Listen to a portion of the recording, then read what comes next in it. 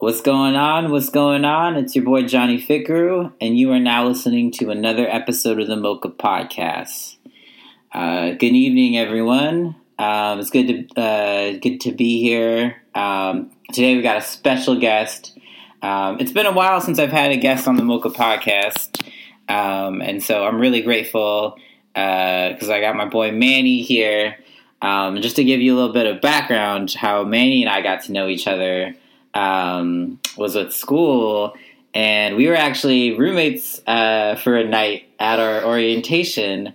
And the thing I remembered about Manny is his one of the things I remembered about him was his incredible music taste, and I particularly remember bumping that song "Oldie" by Odd Future. Oh, yeah, which is TBT because it's 2022, and that was almost like. What, 8 years ago? No, dude. We're coming up on 10 years. Wow. I think. Just about, yeah. 10 years from, yeah. Just 10. That was 2012. Yeah, that's right. Wow, it's a decade since we've known each other. Ah, man. That's a trip. Honestly. Yeah, it is, man. We're getting old. But welcome, May. Welcome to the podcast. Thank you, man. Thank you. Glad to host you because we're in my kitchen in my studio apartment. Yes. We had dinner. We got to chop it up and catch up. So appreciate the hospitality. Let's just get into it. Yeah, so. Man. Manny, I'm wondering if you could tell the people who you are. Oh, man. Geez, where do I begin? I am, well, in the context of this podcast, I have been organizing in workplaces now for, I want to say about 5-ish years now. I've been pretty much since almost day one of moving to Seattle from Phoenix, a food service and hospitality worker. Like I, needed a job when I was going to school. So started out at my school's cafeteria and then made my way through a bunch of other jobs like a hotel. And then, eventually, found my calling when I organized my workplace with my coworkers at Facebook in the cafeterias, and that was back in 2017. So huge, 5 years ago. I am son of Salvadoran immigrants who left the country as a result of the Civil War that was happening and all the stuff that impacted them. And I gotta say, I'm blessed to be who I am in a lot of ways. And,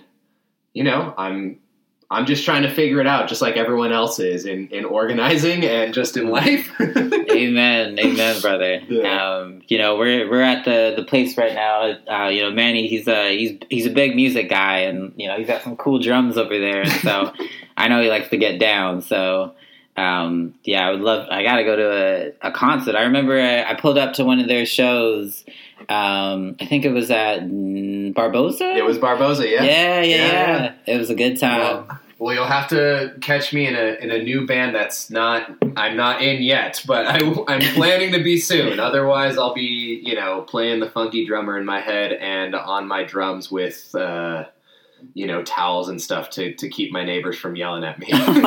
It's good that I know a number of them, so that helps me out. But totally cool.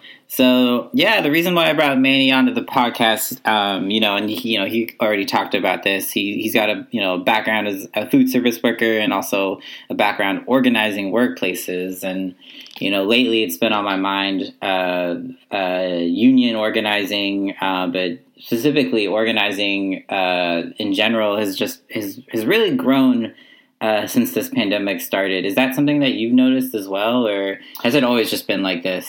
I feel like the pandemic has kind of heightened a lot of the potential that exists in, I think, a lot of different movements, right? But not to discredit all of the work that has come before me and before you and before, all of us that are organizing in this time period, right? But I just feel like there's a revitalizing, an awareness in a lot of ways of, people realizing that, what they're navigating on a day-to-day basis just doesn't add up. There's something fishy about it, 100%. Yeah, 100%.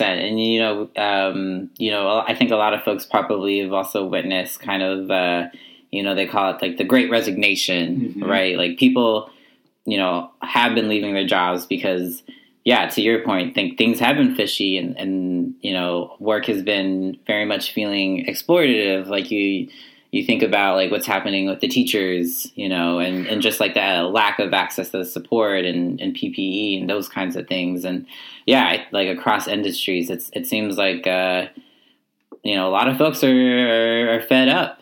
Yeah, last year, everyone was talking about Striketober, right? Like all these strikes happening, Frito-Lay, Nabisco, there were a lot of different things happening at that point, but then there's also been a lot of just like newer organizing happening for the very first time, specifically when we talk about like the labor movement itself. But, like we were just talking a little bit before we started, but, like the summer of uprising, that was also just like a very clear indicator that, like the question around race in America was like being like put up there. Right. And absolutely. I think one thing that I think about constantly is like, how do we sustain those movements? And I think you and I were talking a little bit about that, what that has kind of like looked like and what the challenges, what are the barriers, if you will, of that. But going back to just like labor, which is connected to a lot of things, which I think we'll touch on, but like, yes, absolutely. It's exciting to see Starbucks workers rising. It's exciting to see.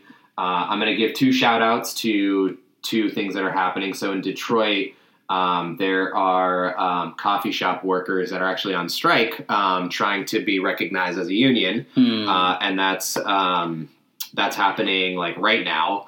And then in the North Bay, there are farm workers that like pick the grapes that produce wine in like in Napa and all these other places who are fighting for like language justice and for like sovereignty around food and around like protecting themselves during like really insane wildfires, because wildfire season had been pretty messed up, especially in 2020, right? A lot of those workers were working in conditions where, they would cough and like they would spit out like black, just like terrible, horrendous. And so big ups to those organizing fronts that maybe not many people are plugged into. I'd love to share a little bit more about social media so you can learn a little bit more about what's happening in both those. But we can save that for a little bit later. Totally. I'm just shouting out some campaigns I know that are public and that, have made some momentum in the case of the coffee workers in Detroit, like a few weeks. And then for the case of the farm workers in the North Bay of California, they've been working on this campaign for, several months now. So, powerful. Yeah. I'm really glad you brought those pieces up, and particularly around the farm workers, who have, to your point, been picking up the grapes and, thinking about, the wildfires and just how terrible it is, to like have working conditions that are like literally making you sick, and thinking about like the families, that have to experience that, and just like, these like wineries are not inhaling the same kind of fumes that the folks on the ground are, and it's terrible, and it reminds me of just how we are living in so many different crises, right? Like it's worker exploitation, but it's also the climate crisis, and I think it reminds me of the importance of how much it's needed for our movements to kind of combine. I think a lot of the times our movements are siloed, and I think even we were talking about the labor movement, and I'd love to hear your thoughts on like how the labor movement is connected to pretty much everything. yeah, just like the difficulties of being siloed and stuff. But yeah. But yeah, can you kind of spit some game and tell the people about the labor movement and just how helpful it's been? I mean, I'll share from my own personal experience, having been a worker, organizing my own union with my coworkers. Yeah. So, I was in the middle of a crisis of what do I do? I just graduated college. I am working at a hotel that's taking advantage of me. I lost a lot of hours once tourism season ended after graduation, right? So this is October, November of 2016, and I was in a spot where my manager offered me 2 shifts a week, and had just moved into a new place with another roommate, and while he carried a big portion of the rent, right, I felt really responsible for my cut, and so I had to really, I had to hustle, which I say that not as a flex, but as actually something that was very alienating and very really difficult time for me. Really hit rock bottom in a depression. It was just lost contact with a lot of people I really cared about at that time. I got phone calls from my mom just being hey, I haven't heard from you. Are you alive? It's a very jarring moment to have family be, asking you about whether you are on this planet or not. Yeah. Right? And, this was all, the way to supplement my income was, I did a side hustle of teaching Spanish once a week to some second graders, which I was very thankful that I had that opportunity because it got me into thinking about what it would look like for me to be a teacher. And that's something that I still want to do with my life. Powerful. But then what that also ended up resulting in was that I ended up taking overnight shifts at my hotel job. So, that's kind of where things started spiraling. I felt like I had lost control of everything in my life, I was at the whim of what this company wanted. And while they made it, while the narrative that they created was that they were giving me an opportunity, really, I was helping them out by filling in for a spot that they should have been paying me more for. Let's be real, right? For real. So I left that place just being I want to I don't want to be treated like this, but yet I don't know what my next step is. So I walked into Facebook, started out as a cafeteria worker because that's, again, the thing that I know how to do, that I have experience in, right? And I genuinely liked the job, right? I had weekends off, which I didn't have for a long time, both in college and at right after college. I had a schedule that never changed. It was always set 2 to 11 or whatever that time frame was, right? And that, plus not having to worry about groceries because I could take food home with me. It was just cool, I'm saving money, right? But then, you start to talk to your coworkers, and, I remember asking my coworkers, hey, what do you think of this place or anything I should know? And when he told me, oh, you'll find out, it kind of was just this, oh, all right, this doesn't sound great. This doesn't sound promising, right? And, it took not even a full month to then be verbally, accosted, basically, yelled at by a manager in front of my coworkers and in front of, Facebook techies I was serving food to, right? And so that was kind of a jarring sort of moment because I'd never really felt that way. I've never had a manager talk to me in that way before, and it was really infuriating. Yeah. But then I started talking to more of my coworkers, and they started, saying that they also had these experiences, right? And then, hearing about how, like, most of the black workers, this was the jarring thing for me, was that, like, all the black workers had decided to leave because of one manager. And this guy, would say really awfully racist things to them in, like, areas where, he could get away with it, right? Made them immensely uncomfortable and made them feel like he was out to get them. And so, like, one of my last coworkers who grew up in Kenya, like, left the job.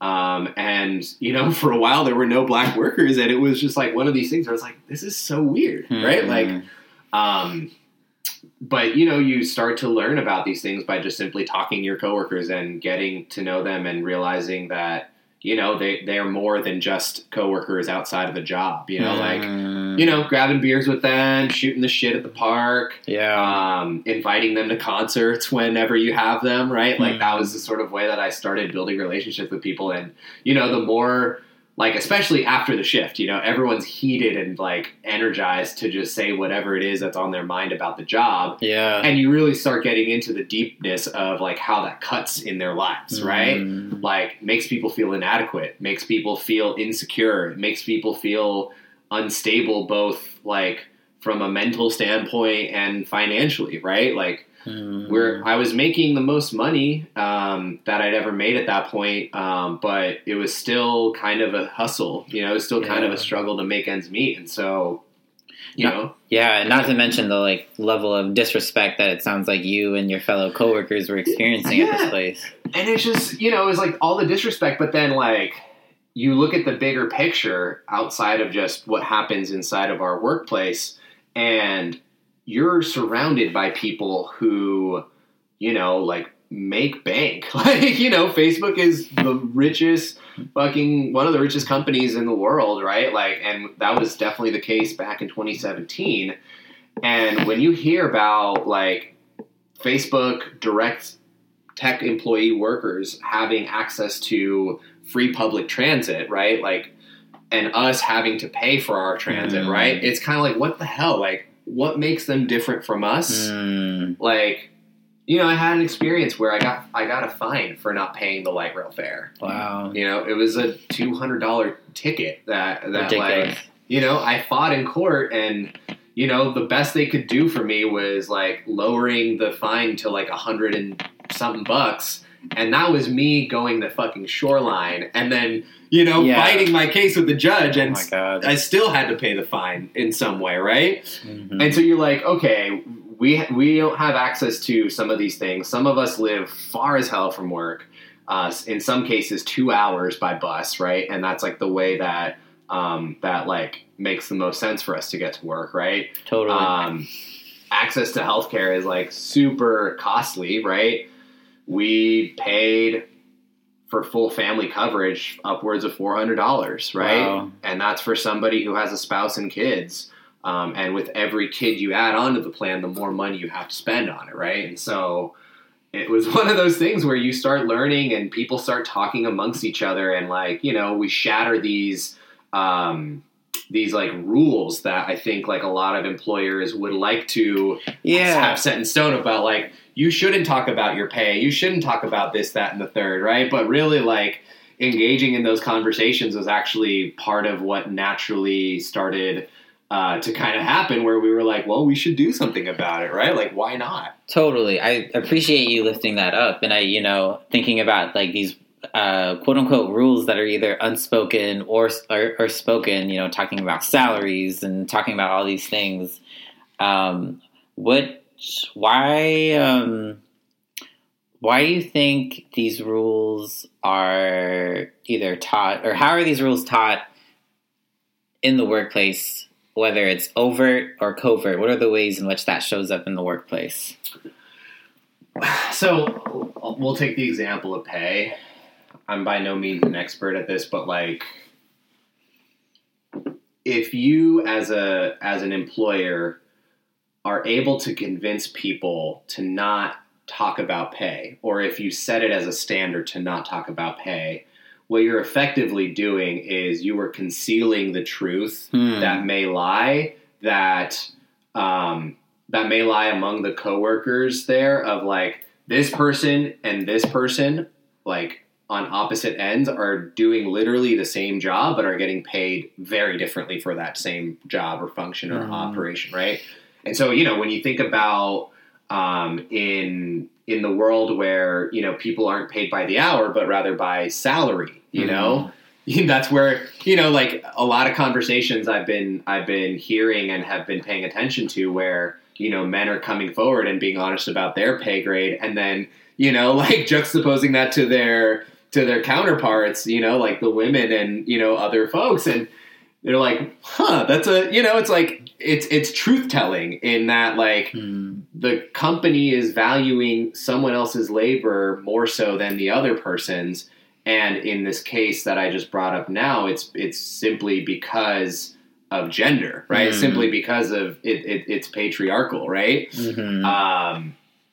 But then when you're talking about this, even like among workers who are, paid on an hourly sort of basis, right? That sort of thing happens all the time as well. It also happens when workers are like the difference between immigrants and non-immigrants, right? That's another sort of way that like, you kind of hide that sort of truth, even though the reality is that the work that both people are doing or that the group is doing overall is literally the same thing, right? So I think like covertly they're trying to get away from people being aware of the fact that they're choosing to establish a hierarchy, even though the work is the same, and they're favoring people based on like structures, and by structures I mean like like patriarchy, like all the isms. all the isms, right? Yeah. They're reaffirming those things, and they're uplifting those structures and saying that this is the norm, and that if you aren't about it, then the door is that way, basically. Yeah, and that piece of like the door is that way, like this kind of fear if you do not comply by these like quote unquote rules, like that. I could imagine that being a very real concern that a lot of folks who working class folks think about, when they're trying to, when you are trying to have a conversation with someone and but they're like too scared to talk about something like this. I wonder if you could say more about that. About like the fear that lies in that, or or just like maybe the reasons why people don't speak up. I mean, look, I think at the end of the day, all of us are just trying to get by. Those of us that, don't own our own business, or who aren't executives, or, aren't essentially decision makers in the places that we work in. We want to do everything in our power to make sure we have what we need. And that's the priority. And if we can do it by just like keeping our heads down and just sticking through with whatever pain that may come with that, be it physical, emotional, mental, right? Like, I think that's something that really like holds us back. I think also in a way, it's, I mean, I hate to say this, but this is kind of what our school system kind of teaches us, is this like sense of obedience and like, just like, basically saying like, don't question it, just do it, right? Like memorize the thing. Don't analyze it. Don't be critical of it, right? Yeah. And so when you start to engage in those conversations, or when you start to reflect about it for yourself, right? Because it always has to start from within yourself, and recognizing what is it that I am deserving of, or what am I think the biggest one is like, am I even being respected here, And that respect can manifest in a variety of ways. It can be, if you feel like you're not being respected based on pay, that's totally real. If it's the fact that you don't have access to quality health insurance and you have a medical condition, that's a clear sign of disrespect, right? If you're not, if you're not able to like provide for your kids, that's another form of disrespect. But if you're just berated by your manager or by a boss, or are constantly harassed, either verbally, sexually, whatever, right? like those are all forms of disrespect. And it's, again, it goes back to, do you feel like you're being respected? And if the answer is no, then you kind of start to unfold all of the things that, you know, that like that are actually like under the surface of, you know, of like what all of us try to do, which is just simply get by and survive. You know, we all find ways to cope. And that's real in the workplace, and that's real in the community too. Right. Yeah. And part of the system of capitalism, right, is that we are, you know, especially if, you know, you do come from, you know, family backgrounds, you have like, you know, the needs of like, you know, your kids or whatever, like, you know, it's sometimes, you know, like even thinking about, you know, my experience too, like there have definitely been times where I've had jobs where I've been getting by, and not necessarily getting ahead or just trying to like plan, but I'm just like, you know what, like this, I'll just do this for a couple of months and then I'll just like transition out, you know. But, you know, I think there's something to be said about,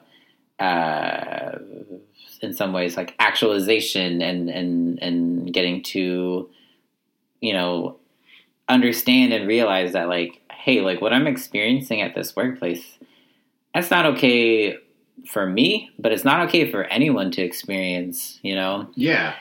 And that's the thing that actually, it's a question that I sometimes entertain when I'm talking to workers, is that like, would you let your kid work in the conditions that you're in, right? Powerful. And it's kind of like, you know, like, cause I think a lot of ways, I mean, I'm not a parent, so, you know, don't chastise me or whatever. But I feel like, you know, children are very much a reflection of you as a parent, right? Like you see a little bit of yourself, whether you want to or not, because in a way they are, you know, like 100%. And so it's like, if you're not willing to let your kid walk foot into the job that you're at, what does that say about how you feel about that place for yourself? You know? So that's a question I like to ask sometimes when I'm talking to workers, or when I'm even like thinking, you know, when I'm even talking to anybody that's like not involved in the organizing I'm doing, right? Just asking like, you know, like, would you let your kid do this? And if not, like, why are you willing to do that, right? Powerful. Damn, that's powerful. Yeah. Yeah, I think oftentimes when we're in that like survival mentality, is that like we like either compartmentalize or like we don't stop and think to question ourselves or question like what is happening to us. But I think having conversations, you know, like with your coworkers and actually like understanding like, yeah, this is not okay, can help further the conversation. Like it can help, I guess, start to move, get the gears turning for. Yeah. I mean, it is quite literally a form of unlearning, right? And it is a way when people start to ask those questions of themselves, or when they engage in those conversations with other people, they are reaffirming their humanity. Oof. They are reaffirming that what is happening is actually not okay, right? Because when we're isolated, I mean, this is true in every sort of organizing that exists, right? But like, you can't do it alone. That's the plain and simple. There is historically, I do not think there is any movement that has existed where it's been a one-person show. You know? Facts. I think history, the way that history is taught and the way that history can be framed, likes to do that, right? Or they like to put figures, right? Like, you know, we're in, you know, like, I didn't share this with you earlier, but like, for the I Have a Dream speech, right? I mean, everyone is like thinking about MLK specifically, right? But I was part of a meeting with some workers where, you know, we started looking at some other photos that are lesser known. And, you know, what was cool was that like one of those photos, in the background, you have these two other black men wearing like what looks to be like white uniforms, right? And you come to find out that those people are basically like the equivalent of like a dishwasher, like dishwashers in like a cafeteria or something like that. And they had been asked to basically act as security for Dr. King. Whoa. Right. And these are just like regular ass, like, you know, like workers who were like part of a union, and they were like, yeah, of course we'll do that. Right.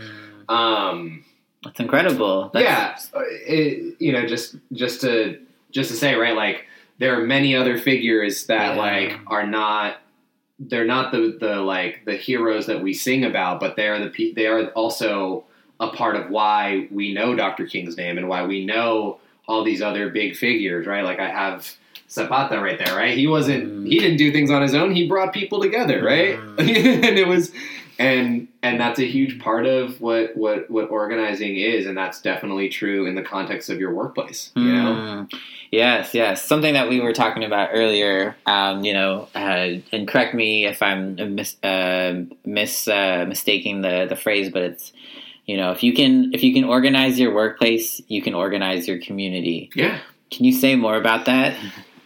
Okay. So what I mean by that is that I think the workplace is oftentimes one of the places where we spend most of our time outside of our homes, right? 40 hours. 40, 60 to some. Yeah, I mean, for me, it's sometimes 60, I'll be real.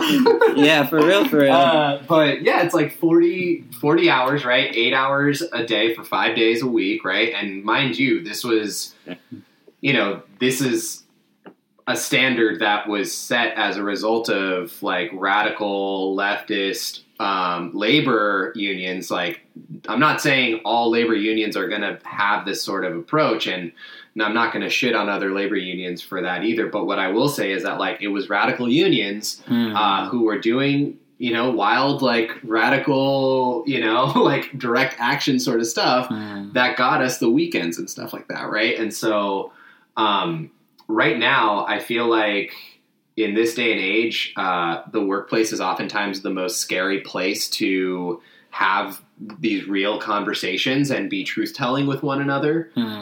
It's something I'm continuing to learn in my own organizing, and like being, you know, like having mentors around me, like continue to remind me of that. Cause I sometimes can lose sight of it, which is so easy sometimes. Yeah. But you know, it's like I think workplaces are battleground zero because we spend the most time there outside of our homes.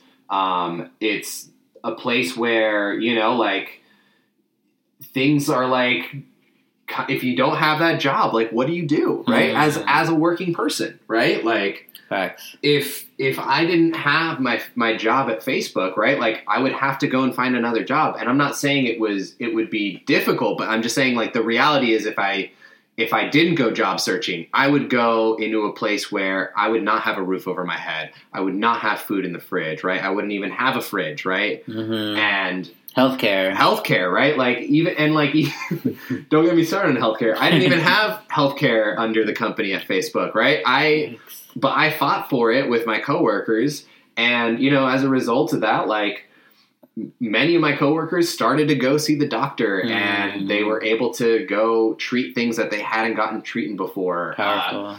But going back to the, you know, if you can organize your workplace, if you can be truth-telling and honest and real about how the workplace impacts you, not just in that it makes me angry, but actually getting deeper into the reflection of it and being real about like, actually like, I'm not getting paid enough to feel like I can create a future for myself. Or again, going back to the question of healthcare, I don't have access to healthcare through my work, and the options that exist through the state, I don't qualify for because I make too much. And the options that are in the private market are too ungodly expensive for me as well. So like, you're kind of like stuck between a rock and a hard place.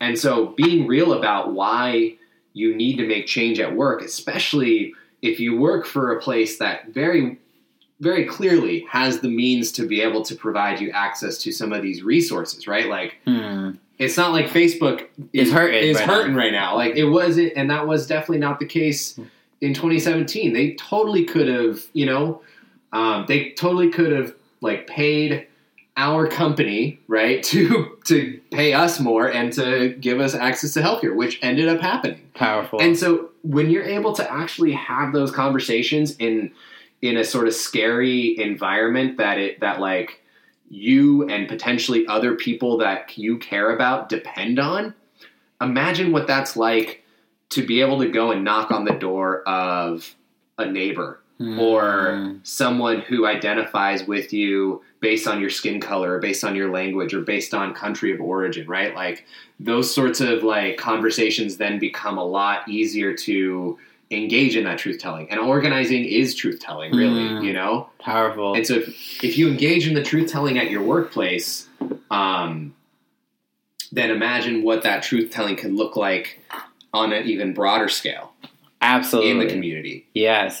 And we were talking about this earlier too, just like the importance of truth telling, especially in like movement spaces, work spaces, all spaces really, but just how just like the benefit of being able to like say something that could be scary, but also honest, and just thinking about how our movements can be so much stronger if we feel safe and if we feel comfortable to speak our piece. And, you know, I think to the earlier piece that Manny was dropping is that like we have to do this. We have to get into truth telling, but before we can do this is we have to like build relationships, right? Yeah. And relationships are key in order to get truth telling. Yeah. Because we got to be vulnerable, and you know, I can be vulnerable, but I definitely need that support. I need someone else to be vulnerable, or we need to be vulnerable together. You know, it's gotta work because these things are scary. I mean, like imagine this, right? Like, so, you know, Bessemer, Alabama. There's an organizing. You know, there's an election that's happening. It's the second time that these Amazon workers have gone through this, right? Mm-hmm. But let's go back to when the first election happened, right? If you're being inundated with like anti-union propaganda, if you're being told all these sorts of like all this slander and lies, if you're being, you know, surveilled, which, you know, like has been happening and like will continue to happen in all these sorts of organizing contexts, right? Like that's what the state, that's what the bosses are doing, you know, but like, imagine you as a worker going up to a coworker and saying, "Hey, I want you to do this thing with me," without any sort of context of like, I know you and you know me, right? But then having all these other factors around you, right? Like I don't know. If I were in that position, I would not know what to think. I would like if I didn't have the political framework that I have right now, and I'm just somebody who just is like trying to make a living and trying to fucking get out of whatever dire circumstance I'm in, I'm going to try to do what I know is best for me, which is survival, you know, and surviving at least in the way that capitalism has like created for us is to just, again, put your head down and obey and obey and obey and don't question it, you know?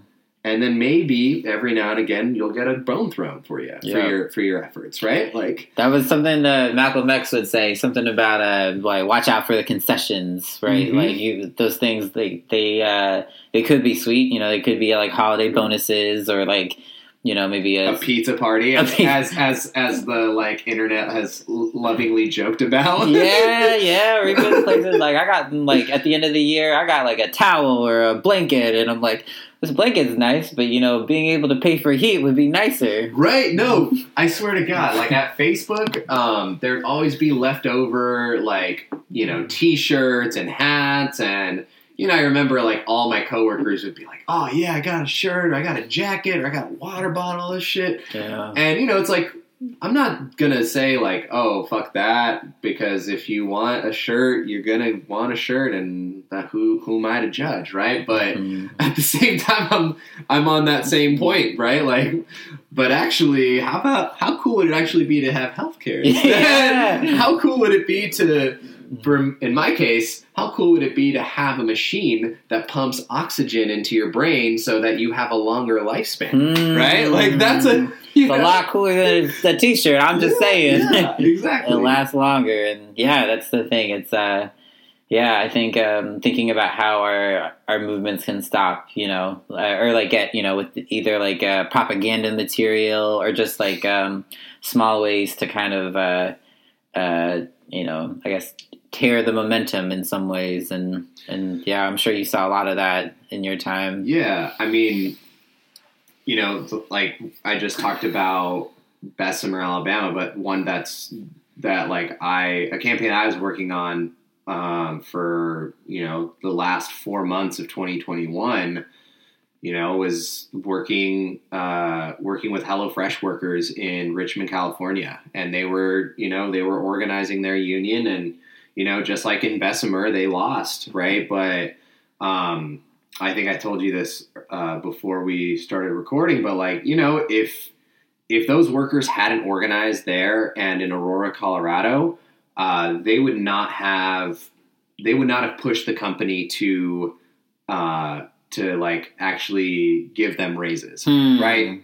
Like I know simply because the Aurora and the Richmond workers were like, had some consistent contact in ways, right? And so we were able to learn a little bit about what was happening on the floor there, and they learned about what was happening for us in California. But, there were workers that went from like, they basically almost nearly doubled their hourly pay. Incredible. In the course of like 6 months. Wow. Right? Like huge.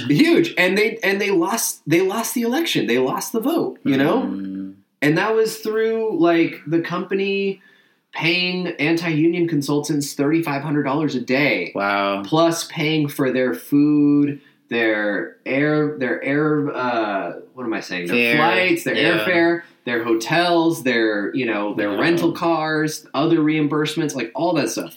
Amid all that sort of stuff, amid all the pressure that they put on those workers, even though those workers lost the union, they're still fighting. Facts. They're still saying, look, the place is still bullshit. This place still fucking sucks. Yeah. But even more importantly, they were able to make changes that like actually had an impact, right? And it forced the company to cough up the money. Powerful. And there's something to be said of when you quote unquote yank the power, when you get a taste of being able to make a change. It's not something you probably want more of that kind of energy. I mean, isn't that what all of our movements want, right? Like, and I think in some ways, some of the losses for some of us organizers are even the bigger motivation to want to come back to the work, right? Like, and every loss is a lesson. You just got to think about it, you know? Every loss is a lesson. I learned a lot of lessons in that organizing, that have definitely helped me understand how I can be present in these conversations with workers, and how to insert myself in a way where like actually I have gone through some of these experiences, or if those experiences are far from what I've experienced, at least like I can recognize the emotional toll it has had and connect with my own personal experiences of how I've reached that sort of emotional toll as well, right? So like it's like organizing is learning, and losing is part of why we come back, and also part of why it is important that like we cherish our victories, right? Huge. And so I cherish my like the fact that me and my coworkers won at Facebook, right? I hold that near and dear to my heart, and I try to share that out with workers all the time because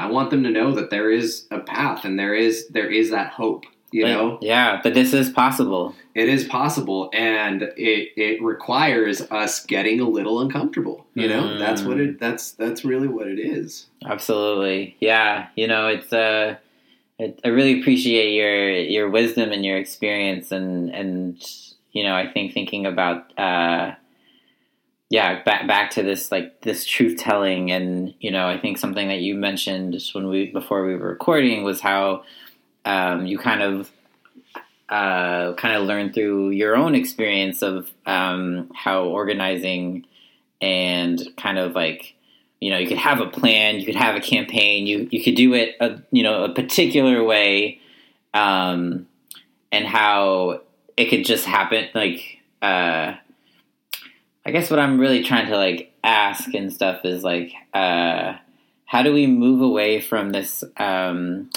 perfection mindset in terms of organizing. Yeah. Because that's something that I struggle with. Like, with the campaigns that I run, I'm like, okay, we're going to hit, point A to point B to point C, and then we're going to finally, at the very end, it's going to be the rah-rah or whatever. But it's like sometimes those things don't happen. I mean, honestly, the pandemic kind of allowed me personally to grapple with this question, right?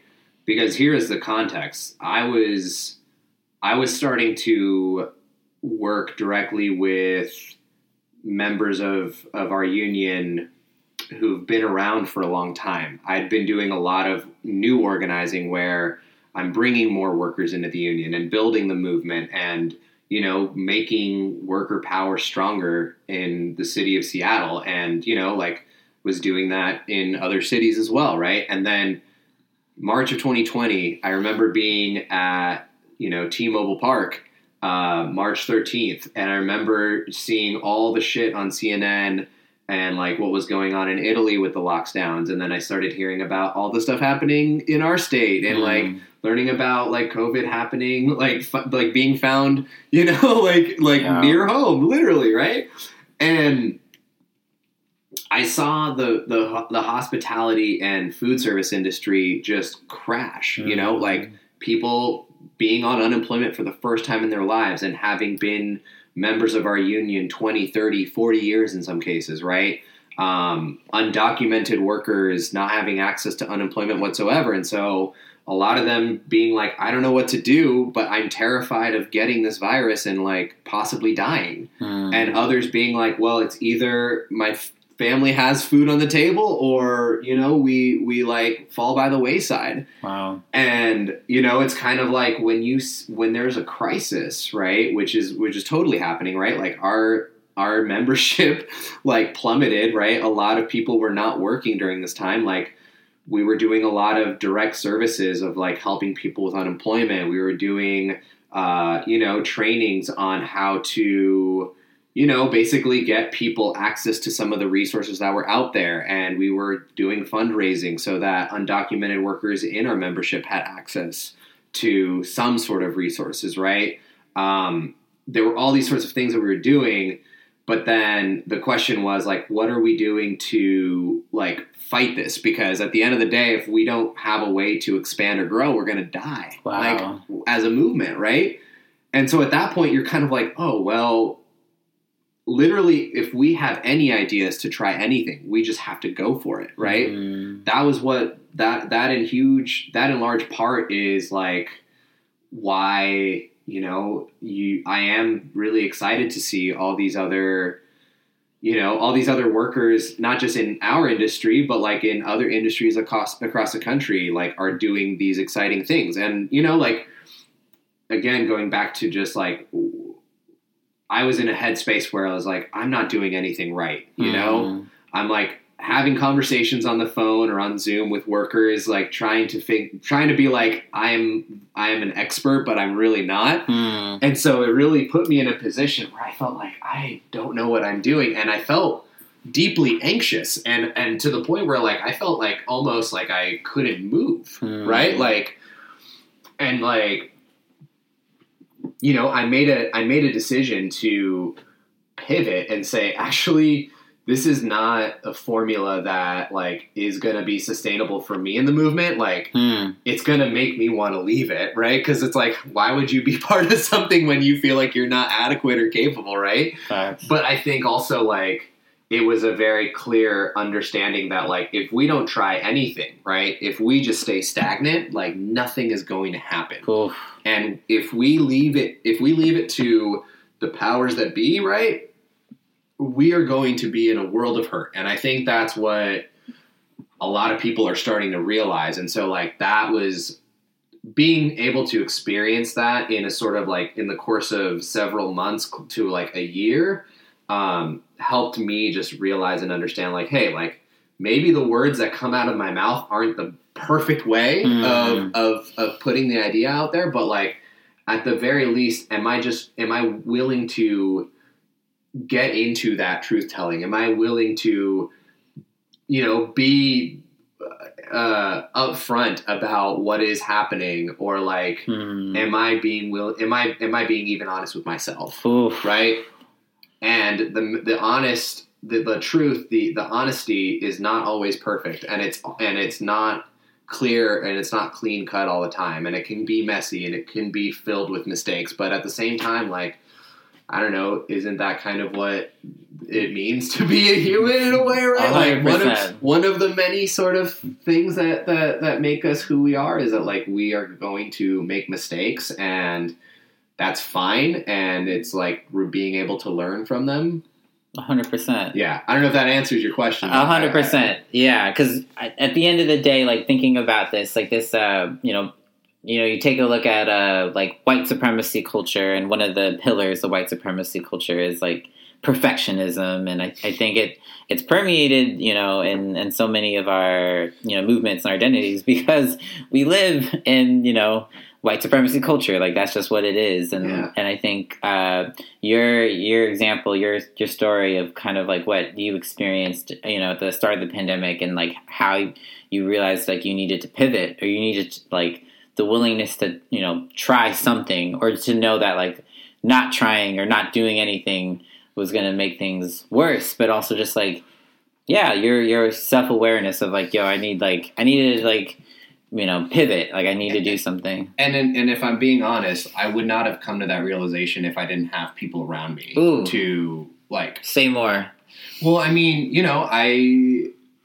I had a select number of people around me in the union and outside of the union, workers, staff members who were doing the work that I was doing, or work adjacent to that, other people who were involved in other movement building, or who, are also just experiencing the pandemic and just like, I don't know what to do, right? Like, through having conversations with those people and learning from them, or, for them to share their own experiences of like how they're navigating this, was also like a very eye-opening experience for me to understand that, right? Like, you're seeing me right now. The people who are listening to this can't see this, but like, I'm pressed up against the wall, and I'm intentionally doing this right now to serve the purpose of like, if someone is right here and I'm here, if I want to continue to see the next day, I'm going to have to do something about the person that's in front of me, keeping me from moving. And the only thing is either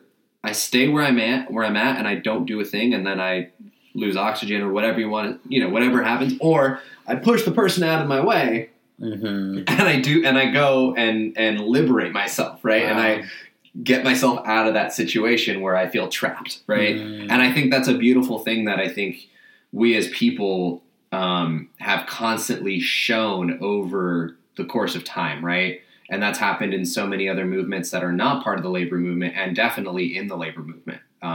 Some of the strongest people I know are, people who like clean toilets for a living, or like, put hot food on a table for people to eat, or, are greeting people as they walk into a stadium and watch their favorite performer or watch their favorite sports team, do their thing, Powerful.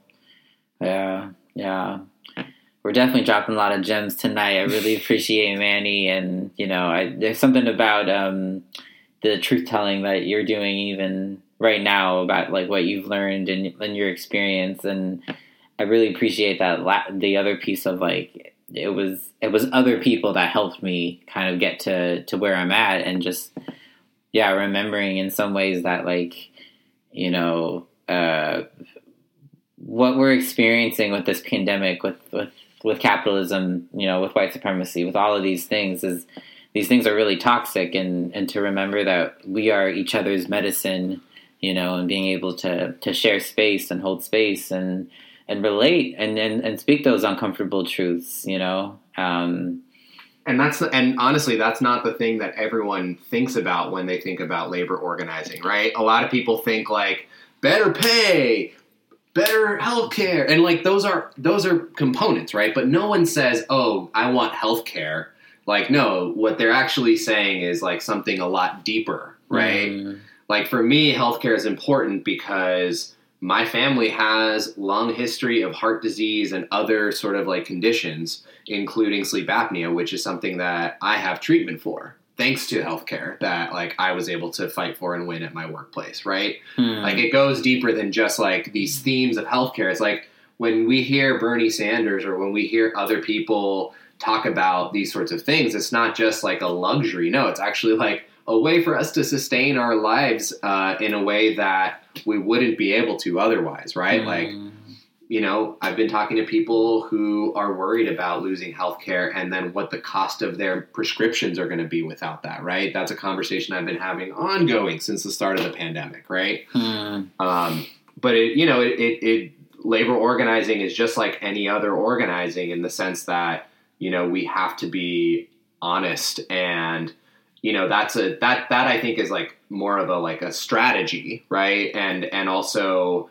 an intention. And I think you had another word for this as well. And I'm blanking on it right now. All good. A tactic or? Well, no, it wasn't even. It'll probably come up after the pod. After we pause. This is what we'll do. We'll talk. We'll find the word and I'll throw it on the caption. Okay, but you know, people are always like, oh yeah, it's about elections, it's about contracts. And yeah, it is all about those things. I'm not going to lie. Like that is some of the work that's involved, right? Like, you know, holding companies accountable via a legally binding, you know, agreement between the workers and the employer is a huge part of the work. But I think like for people to have ownership, agency, and more importantly, power in enforcing those rights, and to, you know, hold their managers and their bosses and their companies accountable, right? Like, isn't that kind of like what organizing is in other spaces, right? Like we're trying to hold government officials accountable. We're trying to hold, you know, like, people with power accountable. That's really what those are kind of like some of the like basics, right? Like 100%. It is all interconnected. Yeah. Thank you so much, Manny. This has been a really beautiful experience and so great to catch up. I wanted to kind of give you the platform. You mentioned the two really cool things happening, and I wonder if you wanted to maybe look where people could find information about those things. Really grateful. Manny is like just a solid individual, and like I appreciate, it's just like, he mentioned like thinking about, possibly becoming a teacher, like having had experience doing something like that. And, I feel like I'm learning every second of this day, man. Like this podcast is, it's so enriching. But this like friendship, we